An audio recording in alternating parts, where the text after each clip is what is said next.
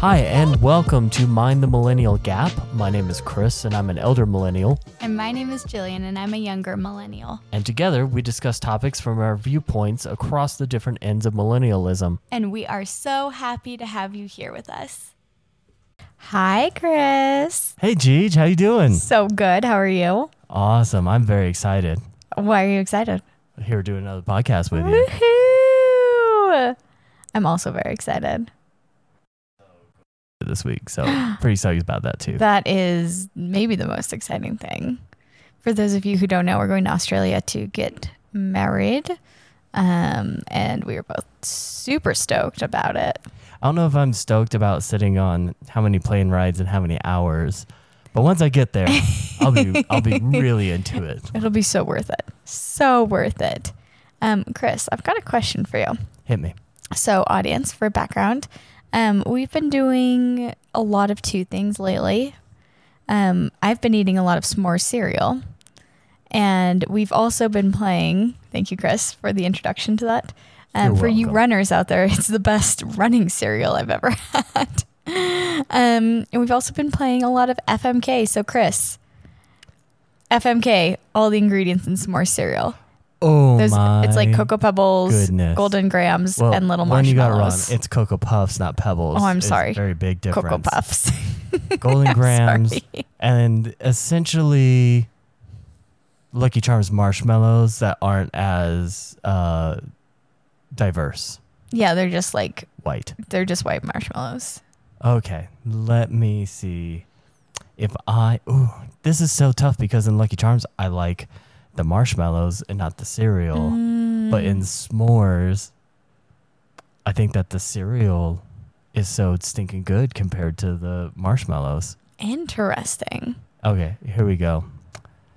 Gotta marry them Golden Grahams. They're so good. Gotta keep them around for a long time. So good. Get down with the Cocoa Puff. And unfortunately, the marshmallow just loses on this one. Oh, bye marshmallow. Okay. Yeah, but s'more cereal, everyone, not sponsored. A great cereal at so any good. age. It's so good. That was a great answer. And so we today are talking about your M and Mary, the Golden Grahams.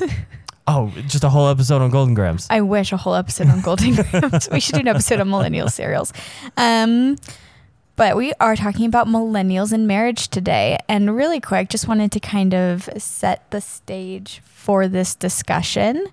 We've talked in length on this podcast about statistics around millennials, and millennial marriage has come up more than once. So we've kind of already touched on this broad strokes, and we are going to briefly go over some of the bigger concepts. But more than that, we kind of want to get down to not the statistics, but the why and how do millennials operate within a marriage if they choose to get married, which I think will be fun to discuss, fun to hear your side of the story. I'm very stoked. My side or audience side? You, Christopher, your opinions on this, because we come from very different, I think, places on this. I'm very curious to see. All right, tee it up. Let's do this. All righty. Okay.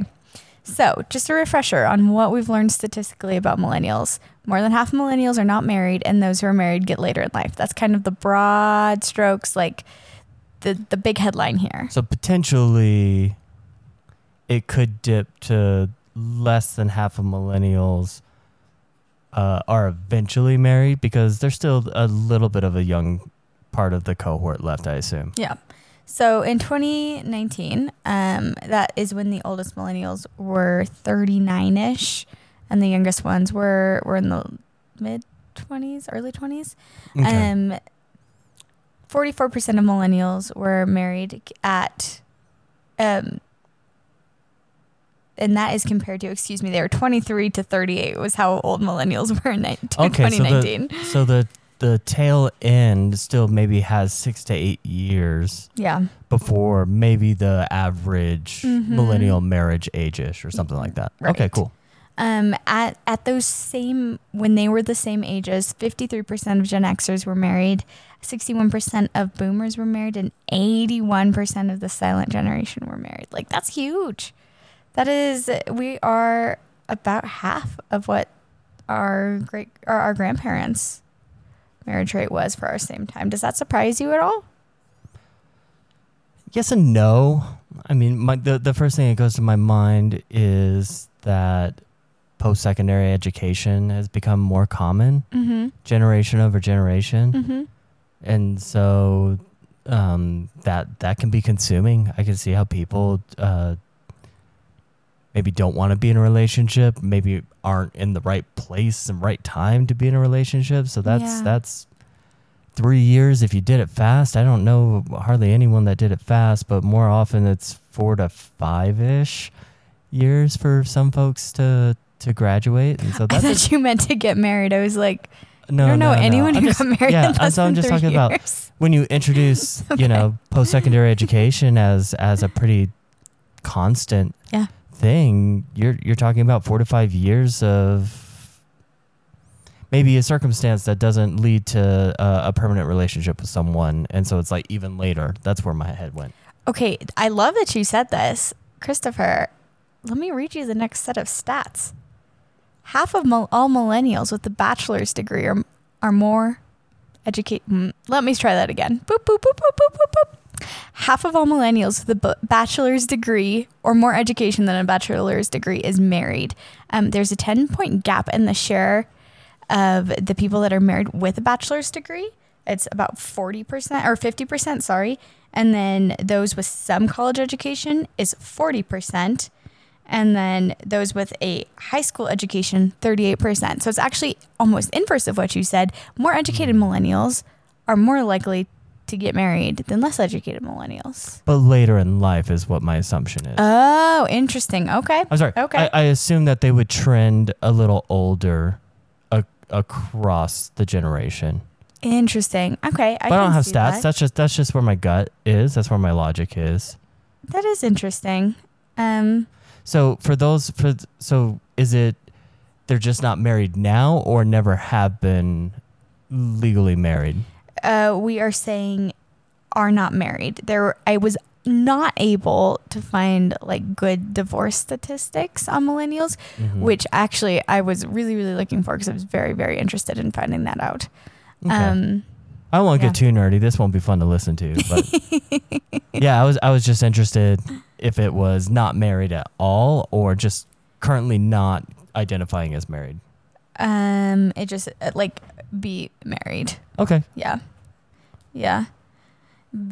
Super interesting. Also, millennials are more likely than any previous generation to marry someone with the same education as them, which like makes a little bit sense if you go back to what you're talking about with like just not even post-secondary education, but like more women than men are now graduating from college. And so those numbers are kind of evening out. Like, yes, of course, if more women are graduating college and they're marrying men that are graduating college at the same pace, it makes sense that it would. But it's actually tipping a little bit where women are often marrying men that are less educated than them. I could see that. I have experience in my life where I've seen and worked with some pretty powerful women in the workplace. And I don't know if it was necessarily the education didn't line up in the relationship, but the, I guess, title and economic output of each other in the partnership, the women kind of come ahead with some that I've worked with, and I really admire that. I think that's awesome. Yeah, it is really awesome. We love the growing equality. Still not there. Still need to look at it intersectionally. But it is nice to see more women graduating college, for sure. And I feel okay. We're going to back off the stats for a little bit. I'm just so grateful to like live in a time where like my only choice isn't to be a housewife, and that I was able to graduate college and go to college and just have that like privilege and be able to work even without college outside of the home, and that not be the life. People, like, we love everybody finding their own happiness and making their own choices. That's our refrain on this podcast.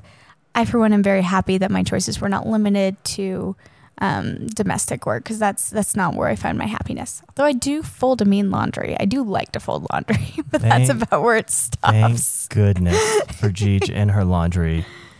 Yeah, I think it's also very interesting. In my experience, I've observed that there are quite a many. My grandmother just sticks out to me.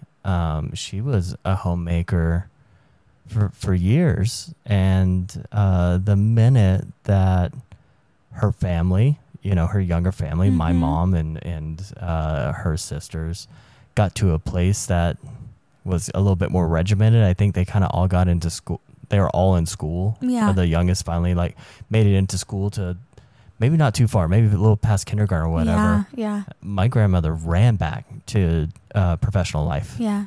Right? No, it's definitely something that calls people.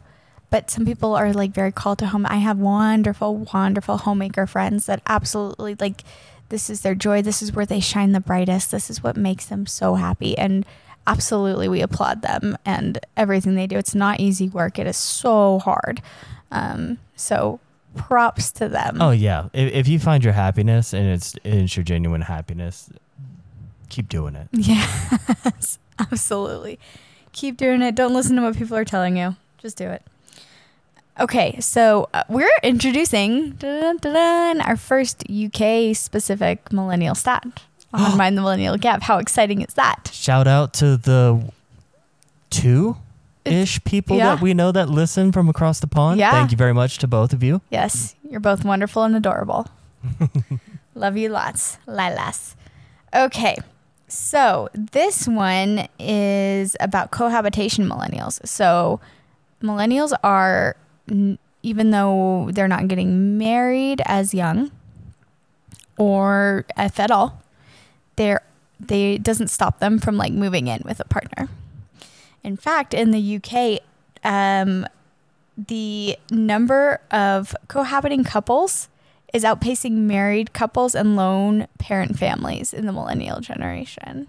Do you think that's a function of like culture changing, or do you think that's more in line with that it's just perpetually more and more expensive in a first world country such as the UK?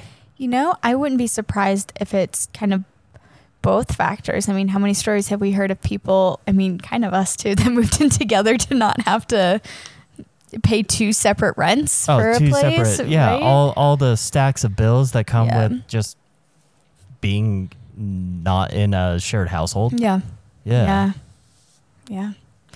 It is. And I think I can't speak necessarily to the culture of the UK, but I think there, at least from my observation here, is that there is a little bit of a softening towards some of those attitudes of those like kind of hard lines. And I think it almost goes back to our millennials and religion episodes, where we talked about how millennials are kind of looking outside of traditional religion.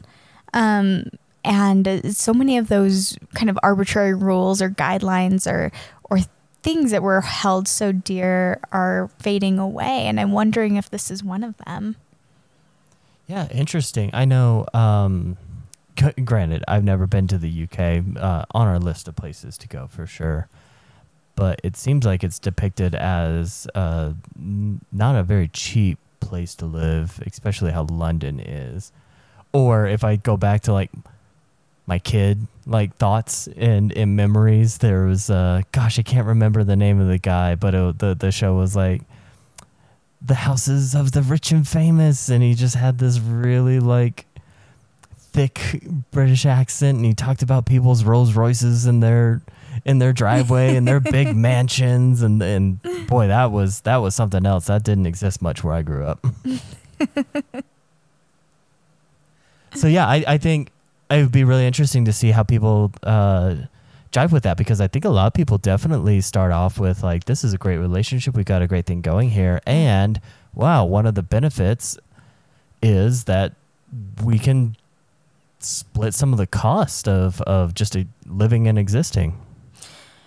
I think that's exactly it, because in this article, it's from the BBC. It'll be linked in the Works Cited. There is just a note in it that like cohabitating is more seen as a stage of dating rather than like a trial run for marriage. So they're finding that like couples are breaking up more frequently when they move in together, but also they're living together a lot more. So that date is a little messy to try to figure out. But I thought that was super interesting. It only makes sense from all the stuff that we've talked about on this podcast, and as we learn more and more about the millennial zeitgeist, I think millennials don't want to dive in head first into much anymore. Yeah. Right? And so that just lines straight up to everything can be a test run, so that the fallout of any permanent decisions can be lessened. Yeah. No, that makes a lot of sense. And I think now, like, just we had someone, I'm not going to say who because I did not ask them if we could use this. So Anonymous said this week to me as we were kind of discussing this topic, that from their viewpoint, they're seeing a lot of people get married really young, that were millennials, kind of within my own age group, getting married pretty young, and then getting divorced, and then really finding love the second time. And unfortunately, like I said, I can't find really good divorce statistics or anything that would like support that kind of colloquially, but like I'm that example too. I got married when I was 20, and just, life was very brand new to me. I had barely lived outside of my parents' house. I'm sure a bunch of people followed this, but in case no one followed that, it wasn't me that you were married to at 20. No, it wasn't Chris that I got married to at 20. I think everyone followed, but I want to make sure it was clear. Yeah. I was married when I was 20 to a different person that is not Chris. And like truly when you're that young and you're kind of like caving to the societal pressures, see high demand religion,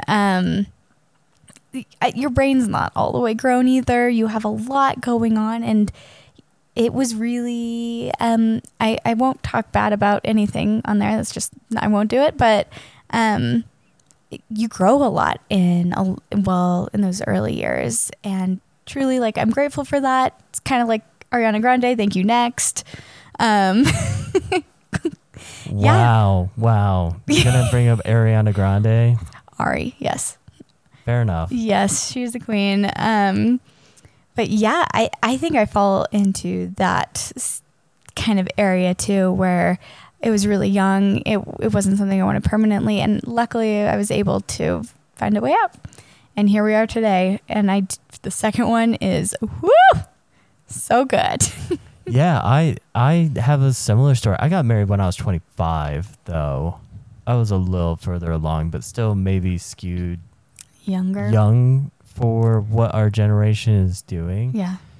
Yeah, and there was a lot to learn. Unfortunately, it was bumpy, and maybe wasn't the best situation for either of us that were involved.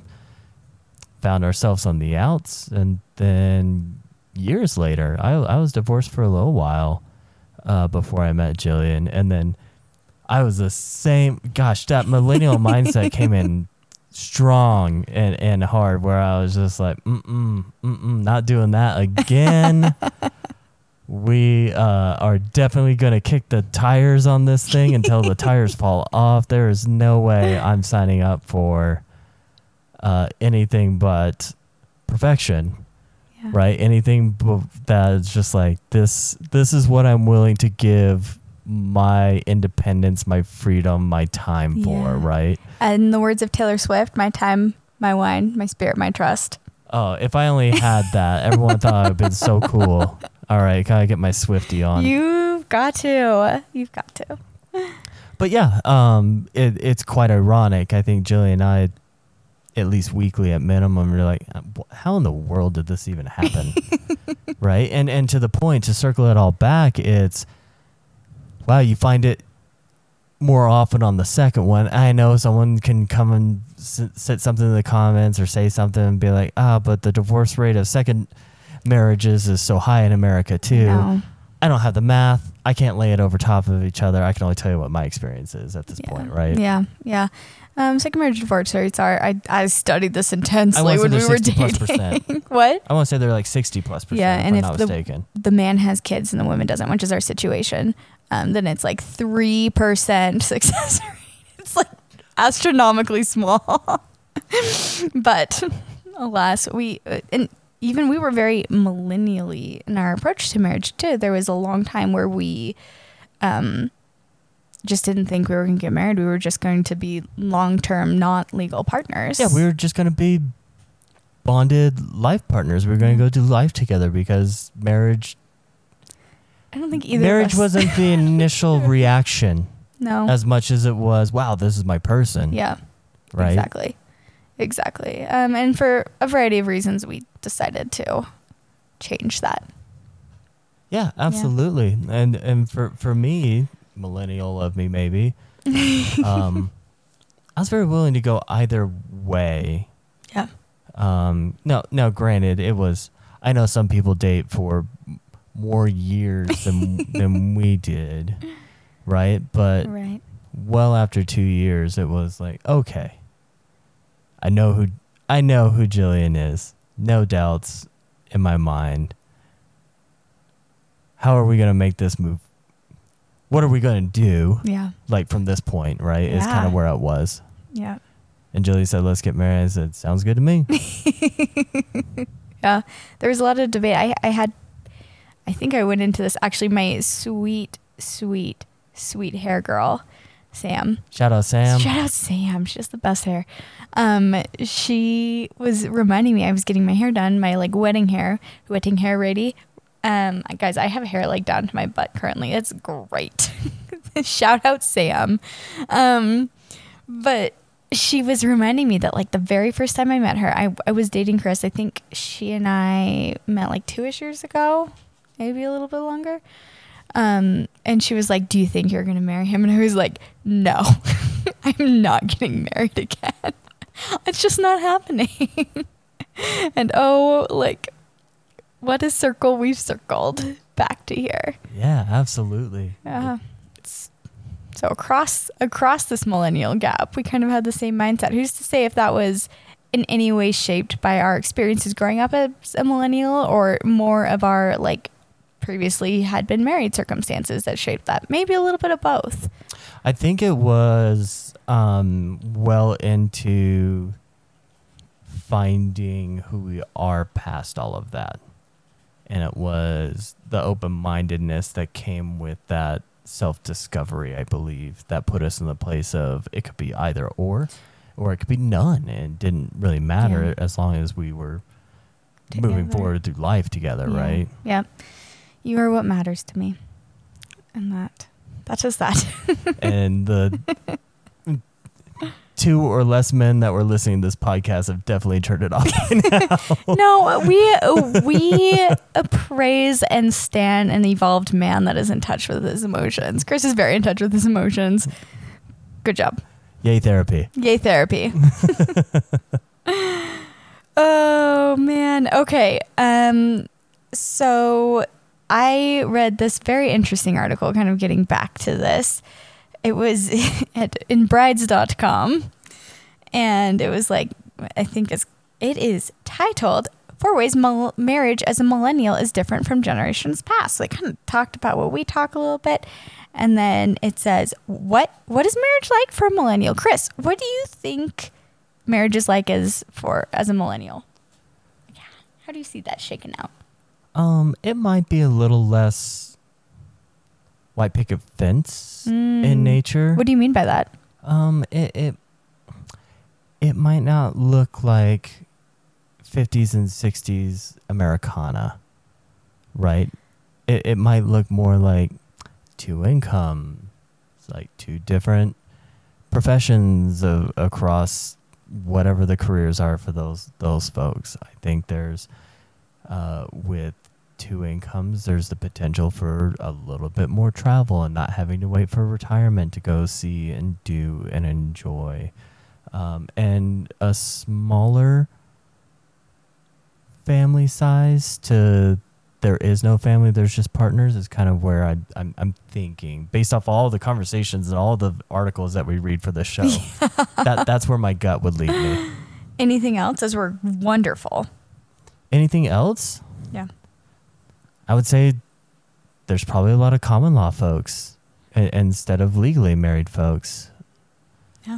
Yeah. Okay. You like hit the nail out of the park. Wow. What kind of sport is that where you get to hit nails? It sounds like a Viking sport. I don't want to be in the stands of whatever that sport is if you can hit them out of the park. Oh man. Me either. It sounds a little scary. Okay. So according to brides.com, source for hard-hitting news. They're as trustworthy as the Pew Research Center, yes. right? Okay, sorry. The first set of statistics did come from the Pew Research Center. I did a terrible job at calling them out. Thank you, Pew, as always. Okay, so how is marriage different for a millennial? You may marry and have kids later in life. I feel like we've covered that very, very, very much. We are eventually going to do a kids and millennials episode. I just need to get the courage to do it. You are also, if you do have a kid, you're more likely to have it out of wedlock. 40.3% of women of childbearing age, which they cut off at 40. So, and this article is from last year. So it's all millennials between, I guess, the tail of Gen Z too, or the tail front of Gen Z. 40.3% of women who gave birth in the United States were unmarried. And that is starkly different from 1974, where only 13.2% of women who gave birth were unmarried. And so that kind of goes to what you said. Couples are saying like, hey, this piece of paper doesn't define me. I can have a family in whatever version I want. And I'm not going to walk away from like this more than likely long-term partner or not long-term partner. And I can be a dad with or without a piece of paper. Right? I'm sorry, from my vantage point. Or I can be a mom with or without a piece of paper. A family unit is not defined by having something filed, right? Yeah. And I think that rhetoric is going away a lot, right? Like a lot. I've spent a lot of time looking at health benefits in the past little bit. And it amazes me how kind of more progressive I've seen. Yeah, that like the expanded definition of family legally for like health coverage is. And that's just so heartwarming, right? Because we are not always nuclear families. Sometimes we're just like weird ass families. Like our household's just a conglomeration of humans, and somehow we all make a family or different families. Full House teach us something in the early 90s? I think you did describe producer Ace as Uncle Jesse very early on in our relationship. I mean, there's 3 dudes living in a house with 3 kids. Thanks, Full House. Thanks for introducing us to a different dynamic. Yes. Oh man. Yeah. So you might have a kid out of wedlock. You might getting married and having kids later in life. Okay. You're also might be more open to economic roles.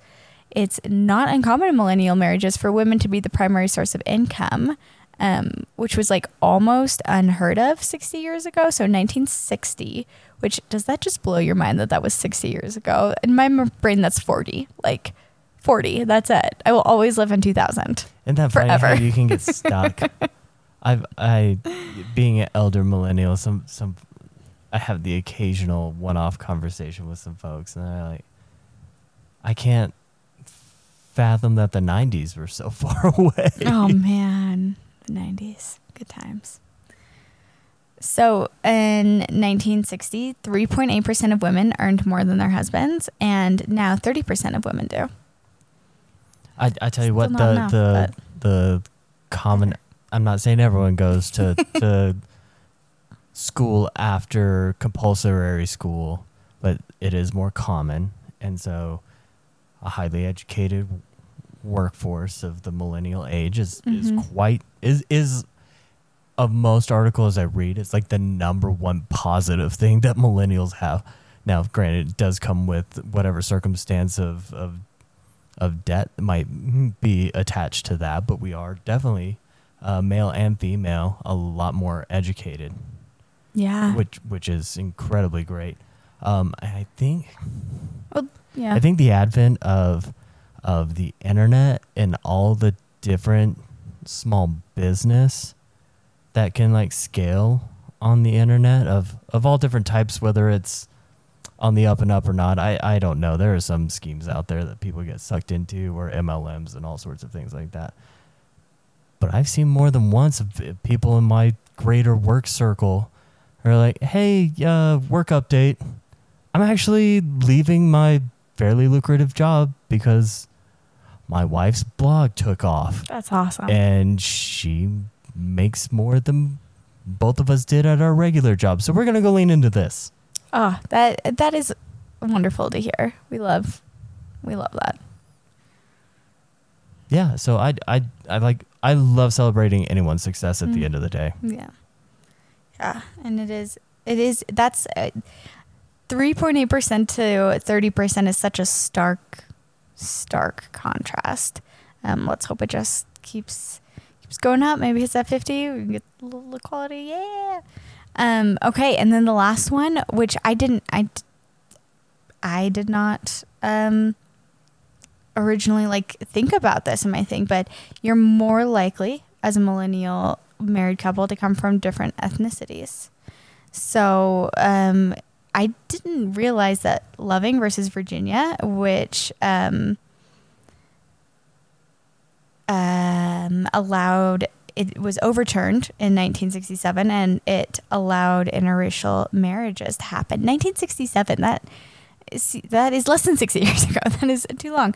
And now a lot, I don't have the statistic in front of me, but it was like starkly different. We're going to use this time as a shout out to, I don't remember if Loving specifically is on the dock for Supreme Court review, but a lot of people's rights are currently being reviewed by the Supreme Court. So get out there, vote people in that maybe can help preserve some of our rights, especially the rights of your women around you, the LGBTQIA plus folks around you. Just people deserve to like love who they love and have bodily autonomy, and we really stand for that here. So don't let these be overturned. Yeah, I think the late 60s, obviously, when the civil rights movement was probably towards its peak. And so thinking about that, you sit there and think it's like, oh, wow, the 60s, right? But I sit there and be like, wow, it took 60 years for a culture and community to get a little bit more comfortable, even though the outcomes of civil rights were led to a little more equity. Yeah. I wouldn't say the civil rights movement fixed everything. There are still a lot of things that aren't all equal. Absolutely not. But yeah, 60 years to be more comfortable. I don't think everyone across America is comfortable with that, but I would say at a higher ratio, yeah, people are a lot more common. We've as America, at the end of the day, we're still just a country of immigrants. When we really think about it, we're just decade over decade. There's a lot of immigration. I work with many people that have H-1B visas because they came here to study, and then they were great. They're great at what they do, and it just takes a long time to become a citizen here. And so there's many non-American folks that I've worked with across the tech sector that find themselves, I guess, crossing paths with people they would have never ever crossed paths with.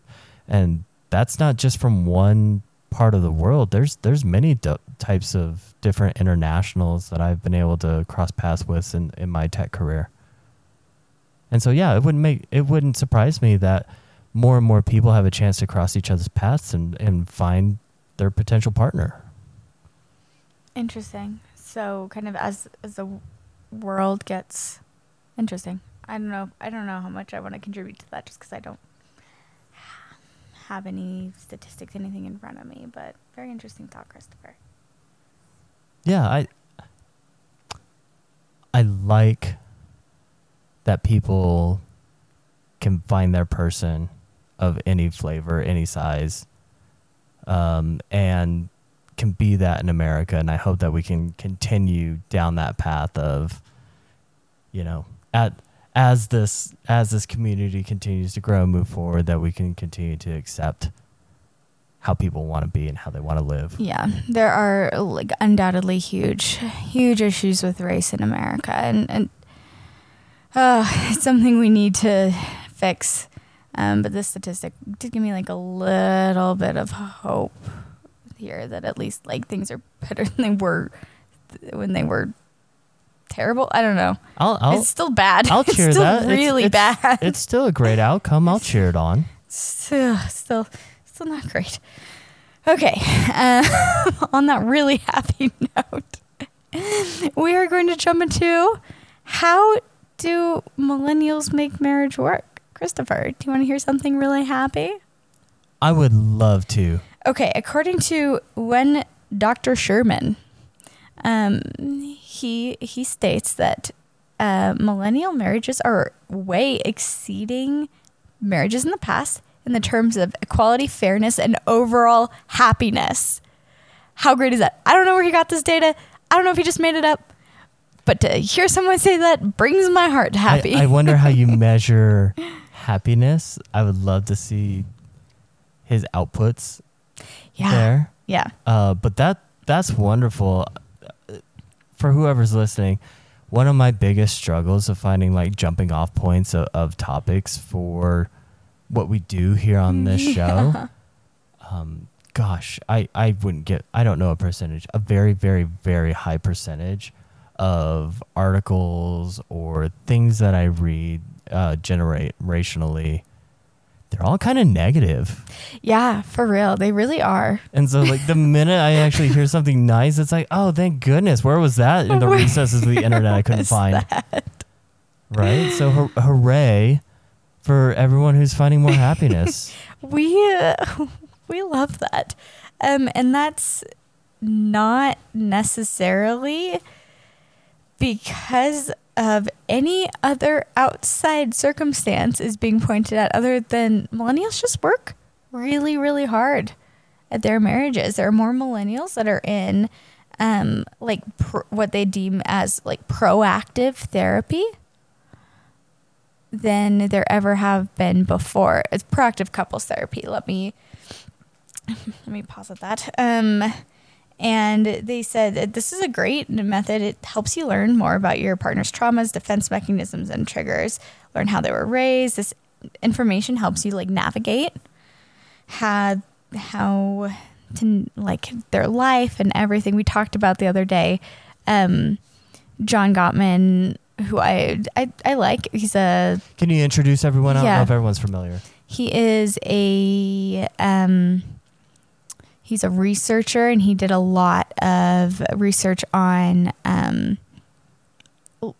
couples and he's relationships. A psychologist by trade, yeah, right? Yeah. Okay. And he has I don't even know what he hit like tenants, I guess. And they were introduced to me years ago. I find them mostly useful in my life. What are the 4 horsemen of the apocalypse of a relationship, some of these things that you're just oh, nope, not to do that, but things to do too. And one thing that he teaches is know your partner's world map.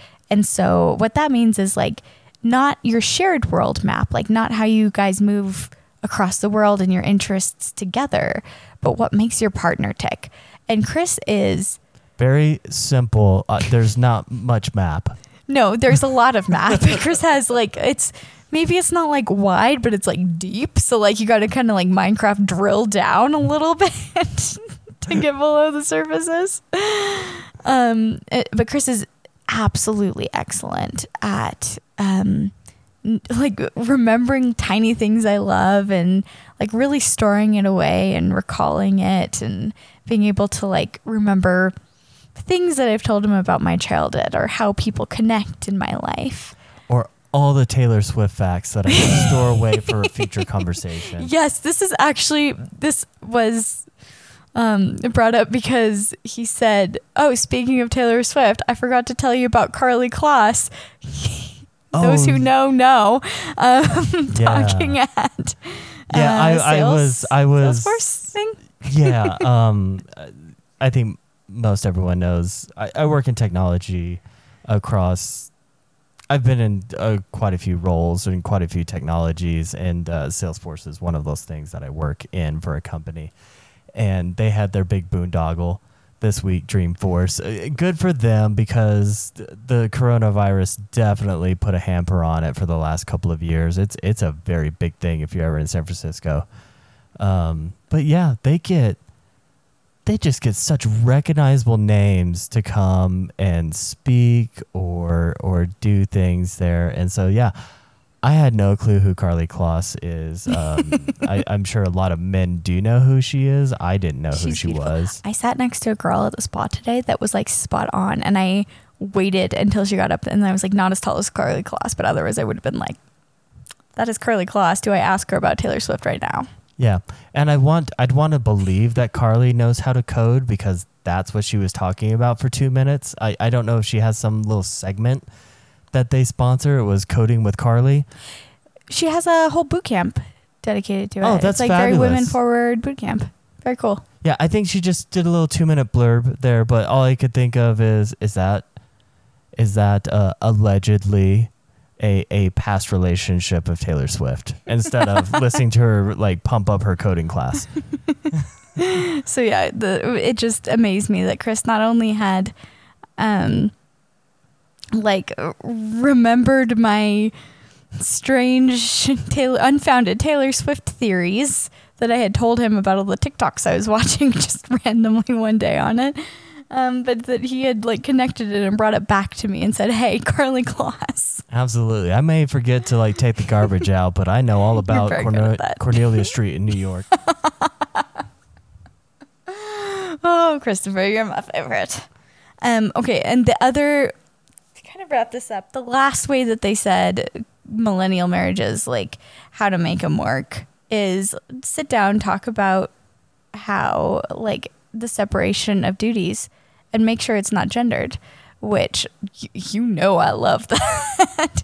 It's so good because it's just, yeah, they said rather than slipping into old gender roles, discuss your strengths and preferences and share tasks.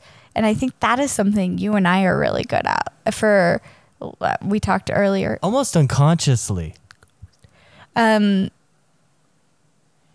Yeah, like almost unconsciously, where we just kind of came together and it was, I like doing these things, but if I could never do laundry again, I might be the happiest person to have walked this earth. And lucky for Chris, I love doing laundry. I cannot cook. Christopher is a wonderful cook, and so he is like almost a short order cook. He makes me breakfasts and lunches and dinners, and it's just so wonderful. And for the record, this more than likely would be a future episode. There's a concept of cooking for one and how many people actually like cook for one. It's quite a difficult conundrum. Cooking for two, it's like, oh, okay, maybe that's worth cooking. Jillian and I sit on opposite ends of the dietary like consumption models. I'm a vegetarian and he is a carnivore. And so I typically make modified meals, or I make two separate meals. He's truly an But I do enjoy baby. cooking, right? Yeah. And I'm glad that I'm not elbowed out or edged out because it's it might have a more traditional gender role that isn't me. Yeah. And then nobody would be happy because I would be like, hey, guess what's for dinner again? Dr. Pepper and Oreos. Yes. Truly. Yeah. So I think that's good. And we are in a heterosexual cis relationship. We know that this already, like, this doesn't apply to everyone. This is just from our experience what we've found. Yeah. Again, truly our experience. I don't want anyone to feel that they're getting projected upon or left or out, that we're proclaiming that something that our experience is the way it should be. By Absolutely no not. means that this is what has worked for us. And ironically, it lines up to whatever this Bride magazine article had to say about it, right? Yes, but I think just taking Tinder out of it, being able to talk to someone about your strengths and weaknesses and the kind of the day-to-day mundane tasks is important, whether you're living with a roommate, whether you're living with a significant other, whether you're living with a lawful significant other, whether you're living with your family. Like, just knowing how and what is expected and where you're expected to lift and where you can help lift other people, I think is a really important thing for dynamics of all sorts. So this advice goes beyond, I think, marriages and into whole world of just being good to each other. Yeah, absolutely. Yeah. Millennial marriage. Yeah. Who knew? Not necessary, but those who do it, celebrate it. Yeah. Those who choose that it's not for them, celebrate that relationship regardless. Exactly. There is something to be said about celebrating people not for their milestones. And just if something is happening with them that they're very excited about, make sure to reach out to them. Celebrate the little things. Celebrate their wins that aren't love, marriage, baby, carriage. Because there's so many other things outside of that are worth it. And truly, it's not that, to borrow a Kate Kennedy word, not that pipeline that we're experiencing anymore en masse. There is so many different beautiful ways to experience life. So support yourself, celebrate those around you. We will be celebrating in Australia in a week. Yeah, we'll share some of it on our socials. Jeej, where can people come see some of the stuff once we post it? Ooh, okay. I'm not going to forget this time. Mind the Millennial Gap on Instagram. Mind the Millennial Gap Pod on TikTok. And Mind the Millennial Gap at gmail.com. Thank you so much to those of you who have interacted with it. We really, really, really enjoy all the interaction.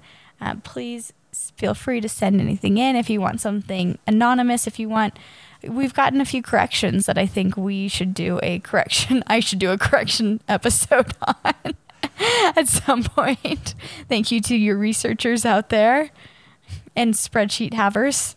Yeah. And if you have anything that you wanted to hear that maybe is an article on the internet, or you found an article there, you're like, wow, that's quite a topic, send it over. Guys, we're not sponsored. No. There's nothing telling us what we can and can't do here. It's just Jeej and I talking, or anyone else who wants to come talk with us. We'd be very excited if other folks wanted to come and engage and interact. Yes, and I think later on in this year, in Q4, we are going to have one of my best friends in the entire world come on and have an episode with us. So look forward to that. And if anybody else wants to join in, please do. Absolutely. And big things coming as far as a new format goes. Yes. Podcast stays the same. We have been with the help of master producer Astifer. Now also set designer Astifer. We are going to go to the videos. Yes, we are. And the sound. He made us the raddest little podcast corner. It is incredible. It's got lights. We're actually sitting in it recording right now. We're not recording video, but I have never been more comfy podcasting. Yeah, this is excellent. We'll have a video format Yeah. available for people to consume. We'll have those posted to YouTube, and it'll be video of Jillian and I doing the podcast. And then we'll also have a Twitch channel that more than likely will just live stream the podcast when we record it then. And so we'll get you all that information once we're ready to set up. We're pretty excited about getting into the video era of what we do here. We are very stoked. Very, very stoked. Our video era. Perfect. So, Geej, last thoughts on marriage. Oh, do it if you want to. Don't do it if you don't want to. Just take your time in signing documents because it can be hard to get out of. Maybe not hard, expensive to get out of. And find the ones you love. Embrace them. Love who you love. Yeah, Love is agreed. Find your people. Find your people. First and foremost, find your people, and then collectively figure out how you want to move forward together. Chris, I'm very excited to get married to you. Me too. I'm very, very excited for this moment. It's been a while. And maybe one day we'll take everyone through the story. Yeah. Jillian and I actually were eating at middle of the road Thai place. Oh, it's so good. Don't even. It's great. It's great food. Not very showy. Yeah. And we are celebrating our 3 years together. Yep. Just this past week, and I was like, wow, if you think about our story, It's wild. It's quite wild when we just put it in a handful of bullet points. Yeah. So It is. maybe another Wild episode. but happy. Maybe a Patreon episode, honestly. There we go. Maybe. Yeah, I don't want to bore people that don't want to listen to it. It's true. And there's some details in there. Like, If you're into the juicy stuff. yes. If you understood the fact that Jillian was vegetarian and she thought that I was trying to woo her with a meat offering, let that soak in. And maybe we'll bring this up another time for you all to listen to. We love it. We love you all. Thank you so much for listening. Yes, thank you so much. We look forward. And we will have a podcast out next Monday as well. We'll put something together in Australia and we'll post it for everyone. Yeah. Might not be the longest, but it'll be fun. All right. Thank you, everyone, for coming to listen. Bye. Bye.